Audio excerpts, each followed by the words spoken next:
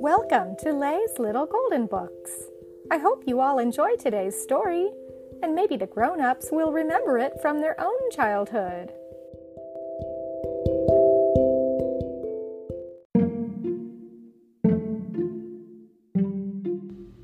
Katie the Kitten by Katherine and Byron Jackson, a classic little golden book.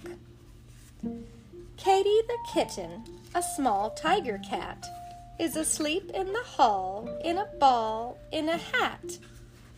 She's awake now. Just watch her jump up on the chair to snap at a fly that is buzzing up there. She chases a dog, but a very small mouse can scare Katie the Kitten right out of the house. She follows a toad, hippity-hoppity, out by the road.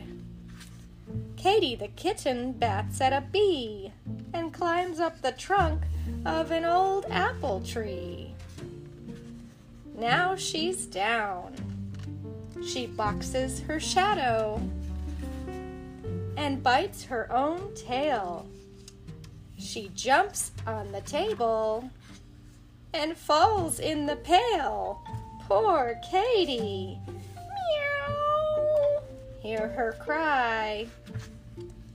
She scrambles out quickly and shakes herself dry.